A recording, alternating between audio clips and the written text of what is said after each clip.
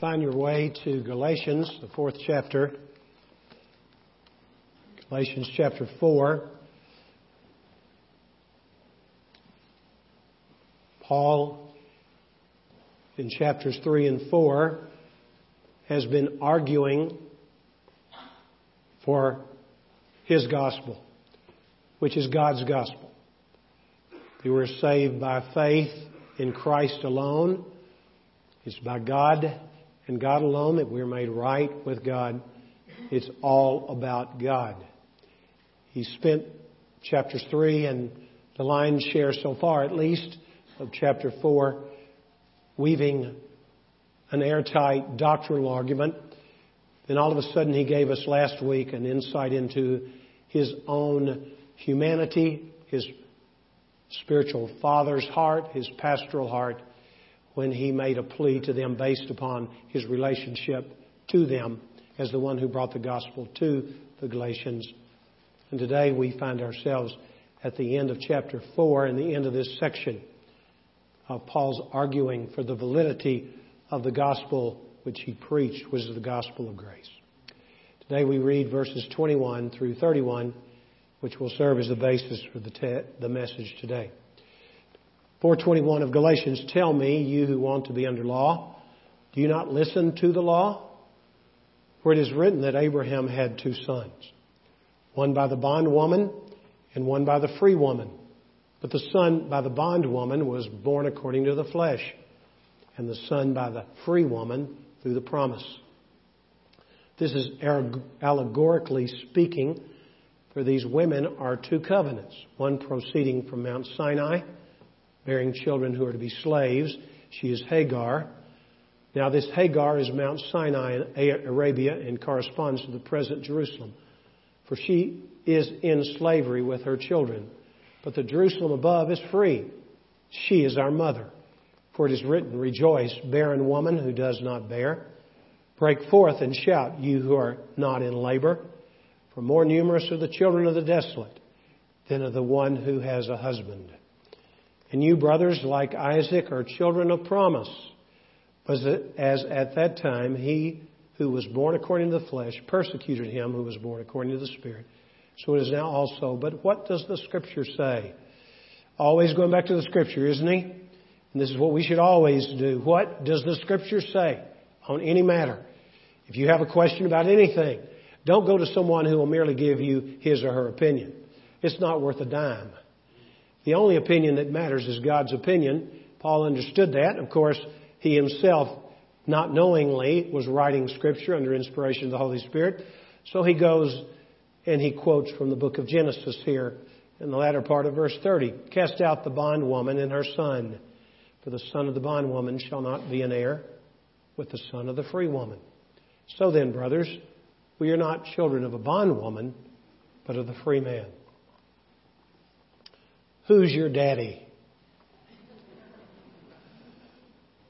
This is a slang rhetorical question, which really is confrontational. It's a claim, a boastful claim of dominance by the one who asked the question over the one who hears, or the ones who hear the question.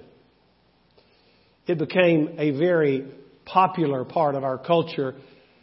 It will probably be for decades to come, as long as Pedro Martinez is alive at least. On September the 4th, 2004, for the second consecutive outing, this Hall of Fame pitcher for the Boston Red Sox had been thrashed by the arch rivals of the Red Sox, the Yankees. And was asked the question, how do you explain what's happened the last 2 games? You've given up 13 runs, 17 hits, and 12 1/3 innings. How do you explain it? In a very somber and sober way, he said this, call the Yankees my daddy. The Yankees dominated him, is what he was saying. He never went to pitch at Yankee Stadium again through the end of his career, which was an illustrious career. He never went there that the crowd did not chant as he began to take the mound, who's your daddy? Who's your daddy? Who's your daddy? As I investigated how this came into our vernacular, this question, who's your daddy, I was surprised, and pleasingly surprised, it came through the zombies. I'm not talking about The Walking Dead. I'm talking about the group, the Zombies, in 1968. What's your name? Who's your daddy? Is he rich like me? You see the idea of putting down? Well, here's a question that we must ask ourselves from this passage of Scripture. Not who's your daddy, but who's your mother. It's very important that we know if Hagar is our mother or Sarah is our mother. Pay careful attention. It's been suggested by most scholars of the book of Galatians that this is the hardest passage to understand. But don't let that put you off, because we're asking the Holy Spirit to be our teacher today, and we're trusting Him to enlighten us. The reason it's hard is because too few of us understand the historical background. We don't know the Old Testament like we should. Remember when Paul wrote to Timothy, when he said, all Scripture is God-breathed, it is useful for teaching, rebuking, correcting, and training in righteousness, so that the person of God may be thoroughly equipped for every good work. And when he later wrote, or earlier actually, in Romans 15, he says, whatever was written in earlier times was written for our instruction, so that through perseverance and the encouragement of the Scripture we might have hope. He was talking about the Old Testament. Where do we get our encouragement? Where did Paul get his encouragement? Where did the Romans get their encouragement? From the Old Testament. Look, the Old Testament is just as much the Word of God as the New Testament. Make no mistake about it. We need to understand it. It equips us for the things which we need to be whom God has called us to be.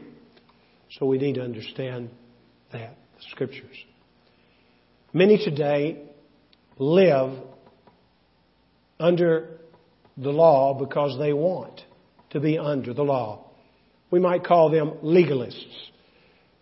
That is to say, they believe the way to God is in keeping God's rules. If I keep enough of His rules, then maybe I can get into heaven. People who are legalists sometimes claim to be Christians. And those people who are legalistic Christians believe that they can prove to themselves and to other people that they really are Christians by doing certain things. False teachers who had invaded the churches of Galatia, they are known as Judaizers. These false teachers had said, we are of our father Abraham. We are of the natural descent. We come, our bloodline flows from Abraham all the way to us. And they said, because of that, Abraham is our father. Let me pause here just a moment.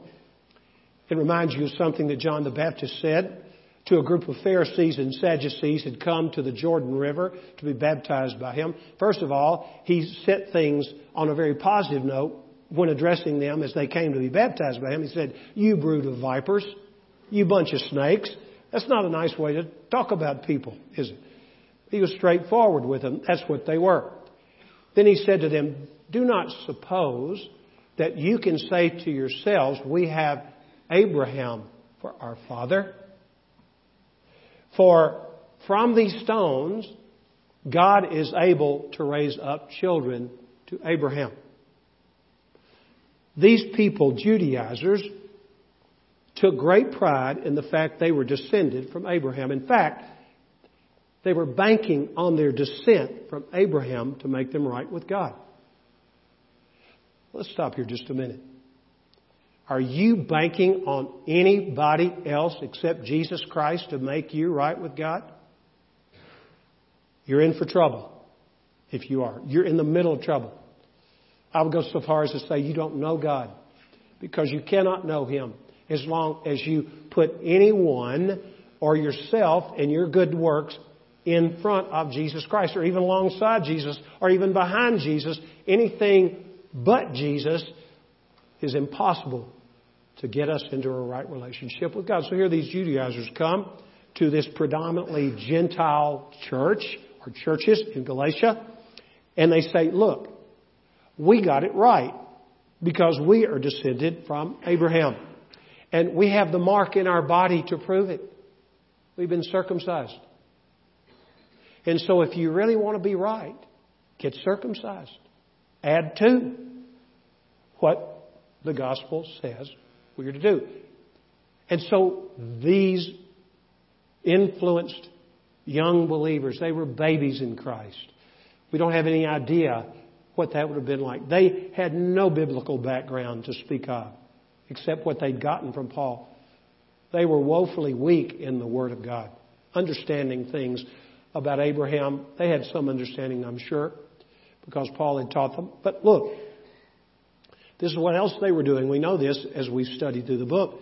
They were adding to circumcision. They said, just in case we want to prove that we are truly Christians, we're going to add to our circumcision, we're going to add that we're going to keep all the festivals, all the feast days. We're going to keep every new moon. We're going to be sure we keep every Sabbath, because we're going to prove what good Christians we are. And we're going to know that that will approve us more to God. God will accept us more if we do these things to add to what Jesus has done. There are those in the church today who believe their security is based on strict observance of the regulations, the traditions, and the ceremonies of Judaism. Not so. Paul, in this passage, refutes Judaizers on their own turf. How does he do that? Look at verse 21. Tell me, you who want to be under law, do you not listen to the law? In other words, where have you been? You are proclaimers of the law, but just understand you have not really heard what the law says about this whole matter of salvation. And then he goes into the description of Abraham and his two sons and the mothers of his two sons and how those two sons were born. Quite different. Mothers different. We're going to see just how in just a moment. But also different in terms of their conception and their birth. We need to understand, if we're going to understand the Bible at all, the two covenants that are the leading covenants in Scripture. We need to understand what a covenant is. A covenant is a solemn agreement between God and man by which God makes a man or a group of people His man or His people and promises to be His God or their God. It's a binding covenant. It's binding upon God as well as upon man. We're going to get to the two covenants that we need to understand in some detail in just a moment. There are three stages in Paul's argument in this paragraph for the gospel that he preached. And the first has to do with the historical background found in verses 22 and following. Let's read 22 and 23 together. For it is written that Abraham had two sons. Who were Abraham's sons?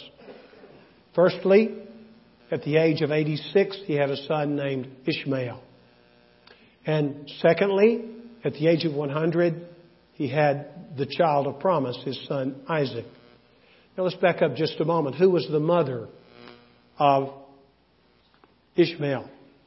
Hagar, the mother. And by the way, who was she in terms of her person? She was a bondwoman. That means she was a slave. She probably had been a slave her entire life. We don't know that for sure. But she was a slave. Now, who was the mother of Isaac? Sarah. And what is she? She is a free woman. Please keep these things in mind when we get to the next section. There's a double descent which is mentioned in these two verses that we just read. One is literal and physical. Descend from Abraham, literally and physically. That is represented by Ishmael. There's the figurative descent, spiritual and figurative, represented in Isaac. Both had the same father. Both had different mothers. Their mothers were different in the ways in which I've already mentioned. Hagar, the slave woman. Sarah, the free woman. Here's a second difference. They were born in different ways. Did you notice this in verse 23? The child of the bondwoman was born according to the flesh. Now, what does that mean? It means the birth of Ishmael was the work of man in a way. It was something that could be explained naturally. But the birth of Isaac was different. It was a supernatural birth. In the book of Hebrews 11:11, there's a beautiful statement about Sarah. The Scripture says, by faith, Sarah herself received the power, suggesting there was no power, the power to conceive. For she was past the time. In other words, menopause had come and gone. Thank the Lord. It had come and gone for her. But she was beyond the years of being able to conceive. But by faith, what did she do? She received the power to believe. How? The same way you and I receive the power to have faith and believe. Because the Scripture says that she considered Him to be faithful who had made the promise. Who might that be? God. Is God faithful? The Bible says if we are faithless, God is faithful. The Bible says God is not a man that He should lie, or the Son of Man that He should repent. Has He said, will He not do it? Has He promised, and will He not fulfill it? The Bible says God cannot lie. So here we see this way in which Isaac was born. Not by the flesh in the sense of depending upon man solely, but it was something that was supernatural. Abraham 100, Sarah 90. We are in one of two realms. Either we're living in slavery, and this is all mankind. Either we're living in slavery or we're living in freedom. Jesus, remember when He spoke to these Jews in John 8? Remember what they said to Him? Very indignantly they said to Him, we have never been slaves. We are from Abraham. Jesus said, whoever sins is a slave to sin. Of course, they were not willing to admit that they were sinners. It's a beginning point for getting saved, by the way. If you don't believe you're a sinner, you don't need saving. But if you realize you're lost, you need to be saved. You need to become a person who believes in the supernatural work of God to transform people's lives. So we have this double descent. Now listen carefully before we move on to the second stage of the argument here in the latter part of chapter 4 of Galatians. Listen carefully. The Jews of Paul's day believed the covenant with Abraham made them safe. But here's what we see, and listen, this flies in the face of a lot of what you may have been taught or believed along the way, but you'll see it borne out as we look carefully at the whole book of Galatians. True descent from Abraham is not physical, but it is spiritual. True children of Abraham are those who believe as Abraham believed and obey as Abraham obeyed. Keep your place here and turn back over to Romans chapter 4, verse 16. Chapter in which Paul writes about Father Abraham extensively. Let's look at verse 16. For this reason is by faith, in order that it may be in accordance with grace, so that the promise will be guaranteed to all the descendants, not only to those who are of the law. In other words, not only those who are descended from Abraham, but also to those who are of the faith of Abraham, who is the father of us all. We have to have faith like Abraham. And haven't we seen in Galatians 3 already, verse 8, that the Scripture, God preached, Christ preached the gospel to Abraham when He said, all the nations will be blessed through you.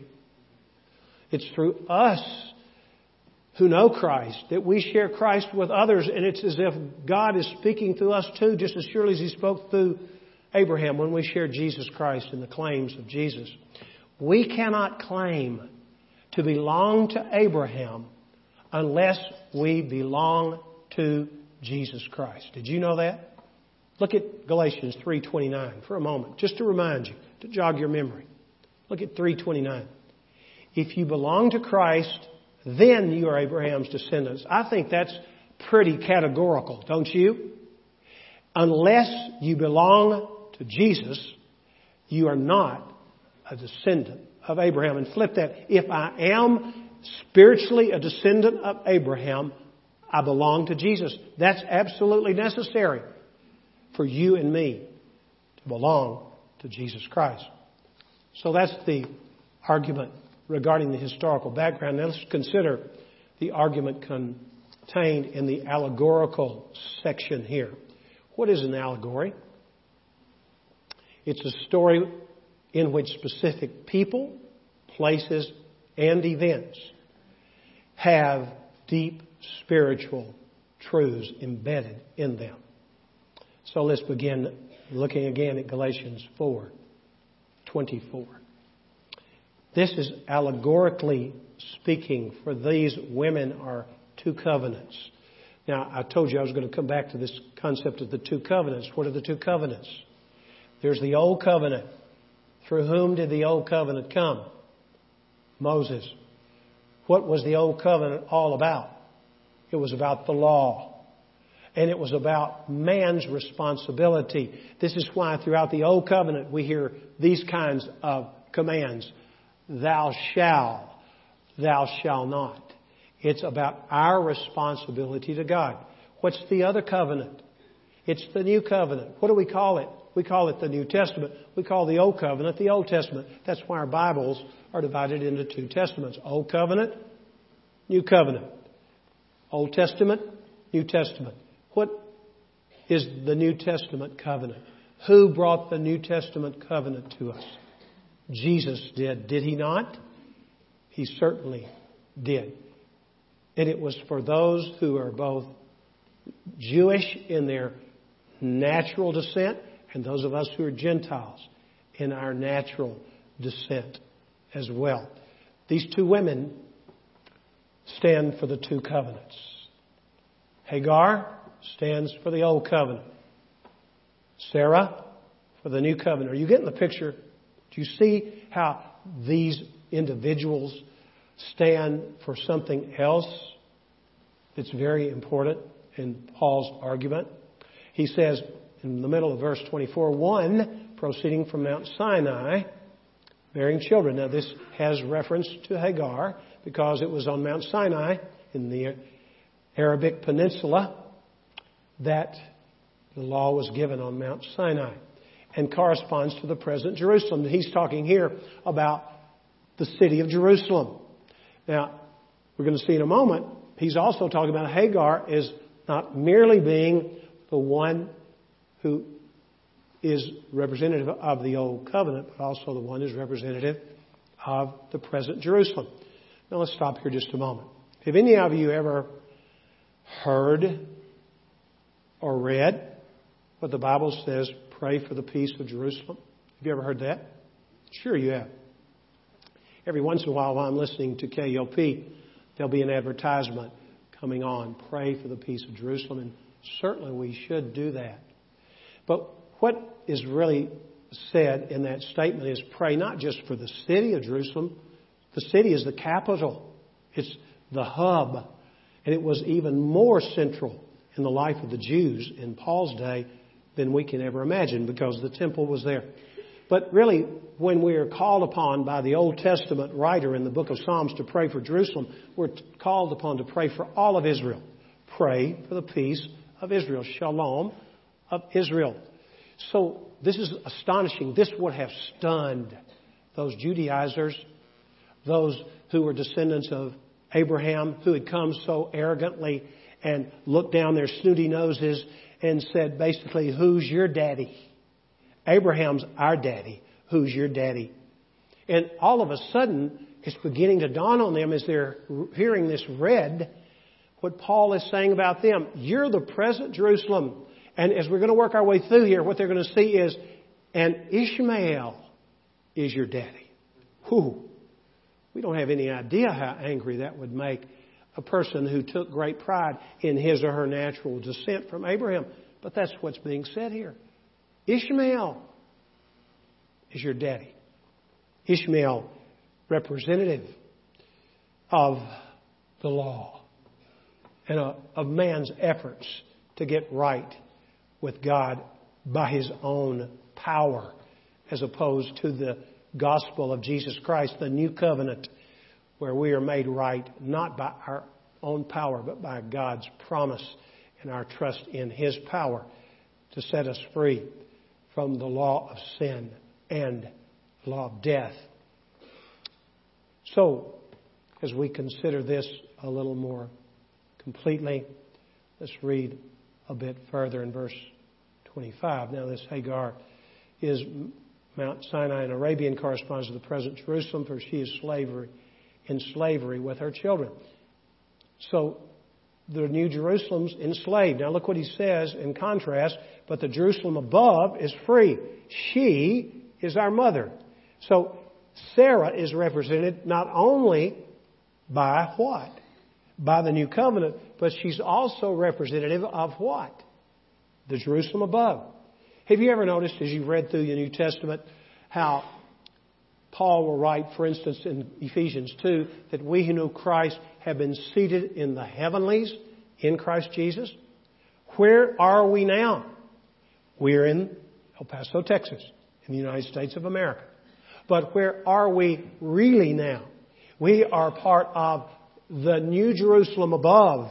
We know it's going to come in reality at the end, but it's already being built, believe me. We are living stones, the Bible says in 1 Peter chapter 2. Stone upon stone, God is building out of us in creating this new Jerusalem. It is phenomenal to think about. And she is our mother, this new Jerusalem. For it is written, rejoice, barren woman. And this is a quotation from Isaiah 51:4, the background of which it was written to the exiles in Babylon. They had become bereft of their city, Jerusalem, their nation, Israel. They were, in effect, slaves. Rejoice, barren woman who does not bear, speaking to Judah in exile. Break forth and shout, you who are not in labor, for more numerous are the children of the desolate than of the one who has a husband. And this is referring to when they got back from exile, there was going to be greater fruit born. And what Paul does under the leadership of the Holy Spirit, picks this verse out of Isaiah 51:4 and uses it to show us the difference between the present Jerusalem, which is based on law. It's full of legalists who are trying to work their way into heaven and prove how much better they are than everybody else who is in the kingdom of God because they do all this, and this. And what God is saying here to the Galatian believers and to us today is that the real fruit is found in the new covenant. The real fruit is found in living by faith in the promise of God and trusting Christ to do His work through us who know Him.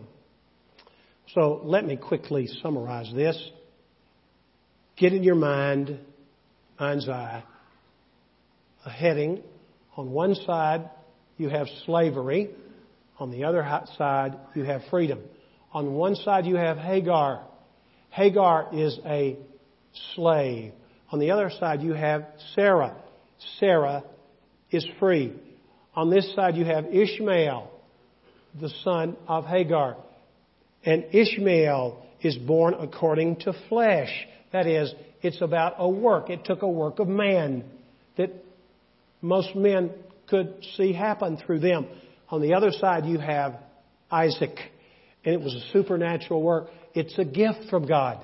Isaac was a gift from God. There's no other way to explain it because of the physical condition of both Abraham and Sarah, his wife. On the other side, you have, under the slavery side, Sinai, which is a covenant of law with works, the principal expression. On the other side, you have the covenant of promise.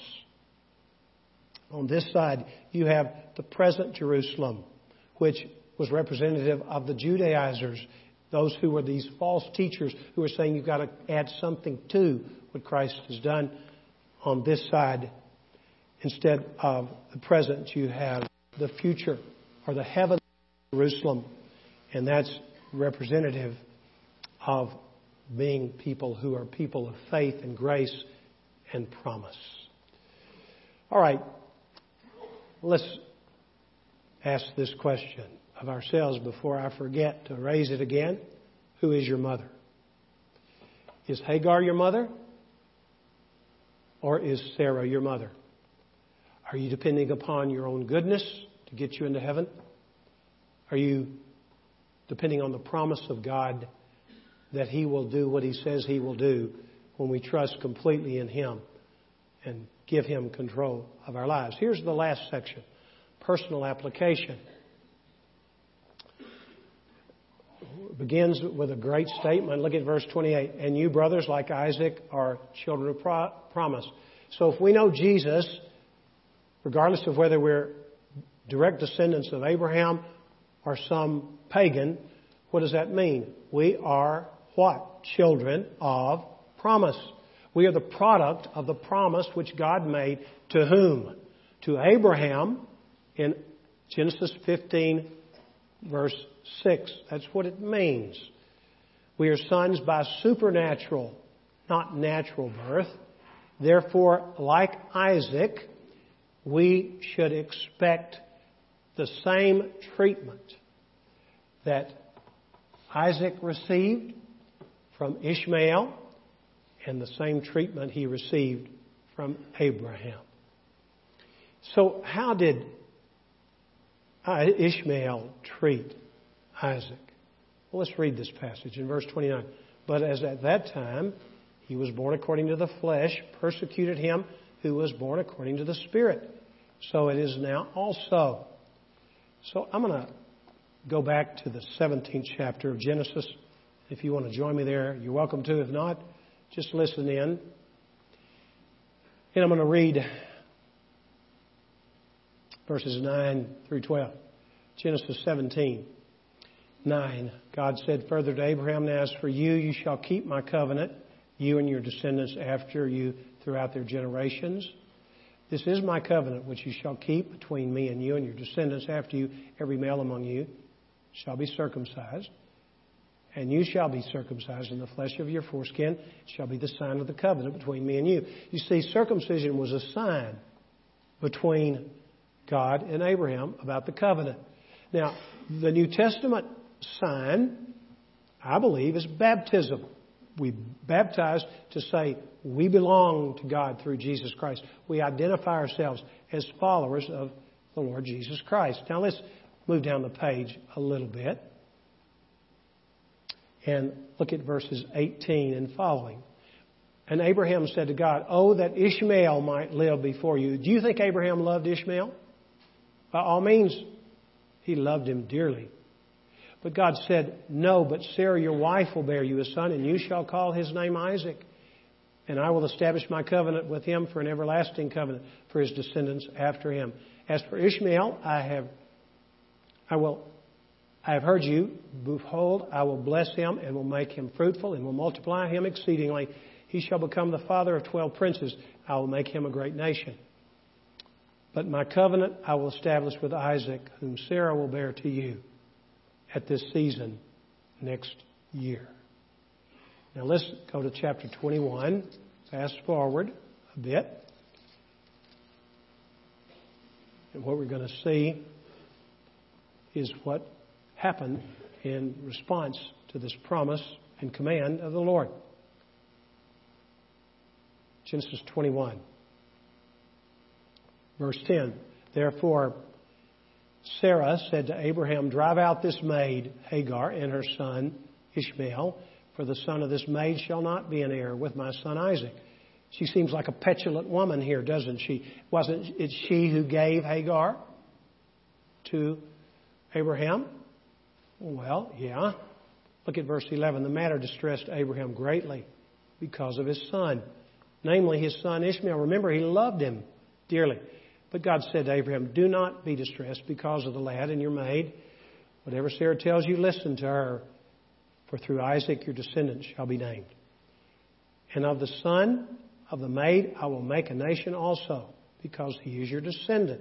He reassures him at this point, doesn't he? And so early in the morning, he arose, took bread and a skin of water, and gave them to Hagar, putting them on her shoulder, and gave her the boy, and sent her away. And she departed and wandered about in the wilderness of Beersheba. This seems harsh, but it shows us, and by the way, God took care of them. We know that. And fulfilled His promise to Ishmael. He became a powerful man in this realm, in the natural.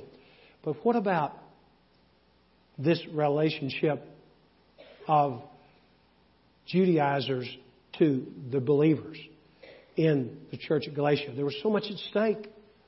And those people needed to be cast out, is what the Scripture says. And what we could have looked at is that in the story of Ishmael and Isaac, when the time came for Ishmael to watch his little 3-year-old brother be weaned, Ishmael was 17. And of course, Isaac was 3 by the age of weaning. He mocked him, is what the Scriptures say. He made fun of him. He did. And this tells us what will happen and does happen to us who are followers of the idea represented by Isaac. New Testament people, New Covenant people. This is what it says to us. It says we can expect to be ridiculed by our half-brothers. I'm not talking about Jewish people here. I'm talking about people who claim to be Christians. Do you know where the most powerful persecution in the world has come throughout church history upon the true church of Jesus Christ? Do you know where it came from? It has come from, watch this, Christians. Think about it. Who were Jesus' biggest opponents? They were the Pharisees and the Sadducees, right? They were the most religious people on earth.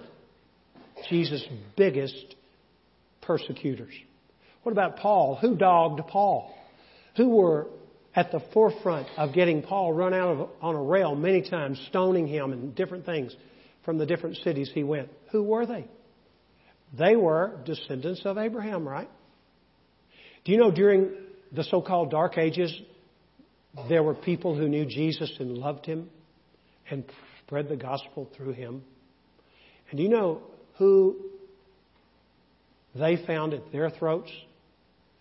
Who issued decrees to have them persecuted ruthlessly and killed in many cases? They were part of the papacy, the Roman Catholic Church. And you know, today, we who are evangelicals in the United States, we who know Jesus and we preach Christ, we really bother people who are mainliners, who say, those people are outdated. They believe in the Bible. They believe that people are saved by grace through faith and not of themselves. Those people are nutty. They're in the Dark Ages. Well, I'd like to stay in the Dark Ages. I'm not. I'm in the enlightened age. The Bible says people who don't know Christ, the minds of their hearts have been darkened. So we need not make apology. We need not be strident in our comments to them. But we need to be persistent and consistent in what we believe and stand up for that which we know to be true. How about Abraham's treatment of Isaac? We know how Ishmael treated Isaac. He persecuted him. If we're going to preach the gospel, the New Testament gospel, then we can expect to be mistreated. Jesus prepared His apostles for that, and He prepares us for that. But how did Abraham treat his son Isaac? Well, he gave him the inheritance, didn't he? He listened to God. He did the thing that was difficult. Now look at verse 31. So then, brothers, we are not children of a bondwoman, but of the free woman. Wow. Can you imagine what that would have sounded like to the ears of the Judaizers? Ooh.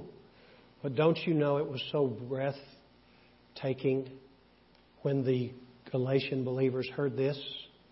That you are for real. Why?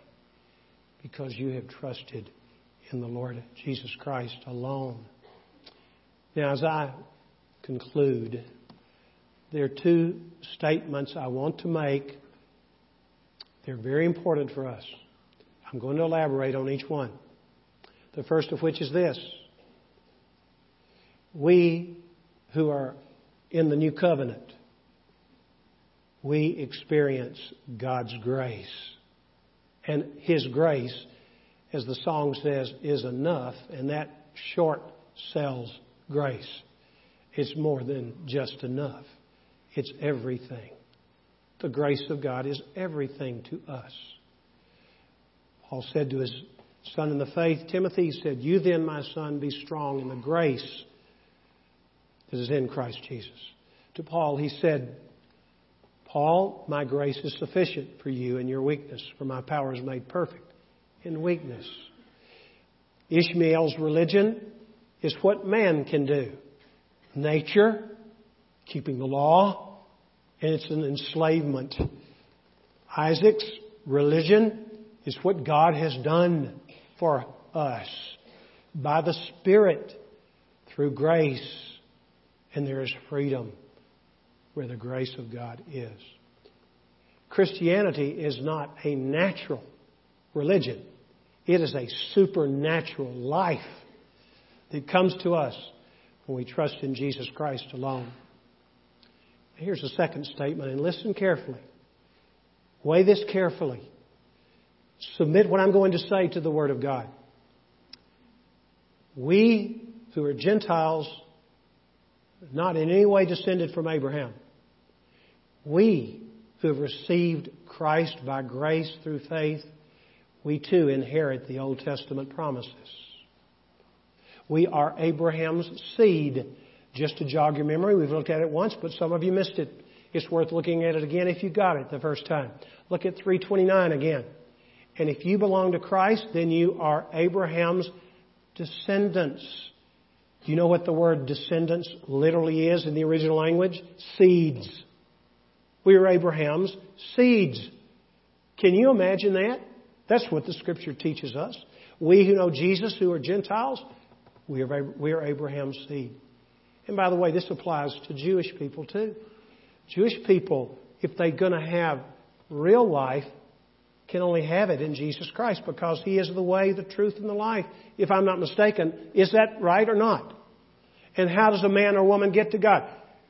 I am the way, the truth, and the life. No one comes to God except through whom? Me. Jesus is the way. It doesn't matter what your natural history is. It's through Jesus Christ. Here's the second thing I would say. That we are children of promise. We just saw that a moment ago. Let's read it again just for reinforcement. Verse 28. And you, brothers, like Isaac, are children of promise. How sweet that sounds to the ears of a man or a woman who knows how lost he or she was. And then Jesus found you, gave you the promise of eternal life. You claimed the promise and you were born again. Here's the third promise. That we are children of the free woman. Verse 31 again. So then, brothers, we are not children of a bondwoman, but of the free woman. What does that mean? Hey, we're free. We're going to see just how free that life is next week when we look at chapter 5, the first part of chapter 5. We're free. Amen. What a wonderful thing. And then, here's another thing. We are citizens of the true Jerusalem. 4:26. Look at it. But the Jerusalem above is free. She is our mother. We are free. We're members of the Jerusalem above. Now, it's the Church of Jesus Christ. That's right. And this might shock some people in the room, but we are the Israel of God. Am I making that up? No. Look at verse 16, Galatians 6. And those who will walk by this rule, peace and mercy be upon you and upon the Israel of God. We are Israel of God. Not just we who come from Gentile heritage, but all who have put their faith and trust in Jesus, whether Jew or Gentile. Because remember, Paul says, I'm not ashamed of the gospel. It's the power of God for everyone who believes. To the Jew first, and also to the Greek. And then lastly, in Philippians 3:3, Paul says about The Philippians, who, like the Galatians rather, were Gentiles for the most part, far and away. You are the true circumcision, he said. Wow. It's pretty comprehensive, isn't it? We have inherited the promises of God in both Testaments. They're ours. If salvation is by grace, then we of the Church of Jesus Christ cannot tolerate salvation by the law, by works. There's only one way a man or woman can be saved, and that is by the grace of God. Now, if you're like me, you probably have a legalist who kind of surfaces in your heart every once in a while. Do you get that every once in a while? Surfaces in your heart. Surfaces in your heart. I remember as a boy, I was raised in a wonderful church, preached the gospel, but it was a legalistic church. And I remember signing a pledge. In Vacation Bible School, we had 2-week long Vacation Bible Schools. Can you imagine? We have a hard time getting enough people to come and work for 3 days, much less 2 weeks. It was a different day. It was a good day in a lot of ways. But I saw this pledge on my book. If we neared the end of the 2 weeks, it says, I promise I will never drink alcohol or smoke. So I wrote that down. I made a pledge. I made a pledge to God. I took it seriously. I went through life and I thought, man, I never took a drink in my life. I still haven't. Get it? I got that legalist still in there. Still haven't. But you know, that was kind of a legalistic thing that I was given to do, although I'm glad it was put before me and I took it seriously. I'm glad I'm not a drinker. I thought about how much money I have saved in my lifetime. My grandfather died of lung cancer at the age of 59. He was a stalwart human being. He was a leader in his community, probably the most prominent man in his entire county in West Tennessee. Died what I would call prematurely because he smoked. He called me into the living room when he found he had terminal cancer. Long before the days of chemo, rather primitive forms of radiation treatment was awful. When he went through cobalt treatments, just ruined him worse than he would have been ruined by the disease, in my opinion. But he said, Mike, sit down here. He said, I'm not going to live, it looks like. And he only lived 3 months after he was diagnosed with lung cancer. Gone to his brain already. He said, son, I want you to promise me you'll never smoke a cigarette. I said, Papa, I promise you. I love that man. I've done anything he asked me to do, I think.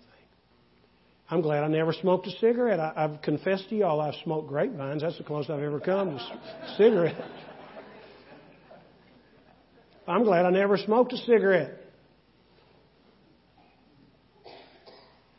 You cannot say from Scripture that a person is sinning if he or she drinks alcohol. But what I learned as I matured spiritually was this about the consumption of alcohol. I learned that I have a responsibility not to cause someone else to stumble in their walk with God. That became the reason I don't drink alcohol.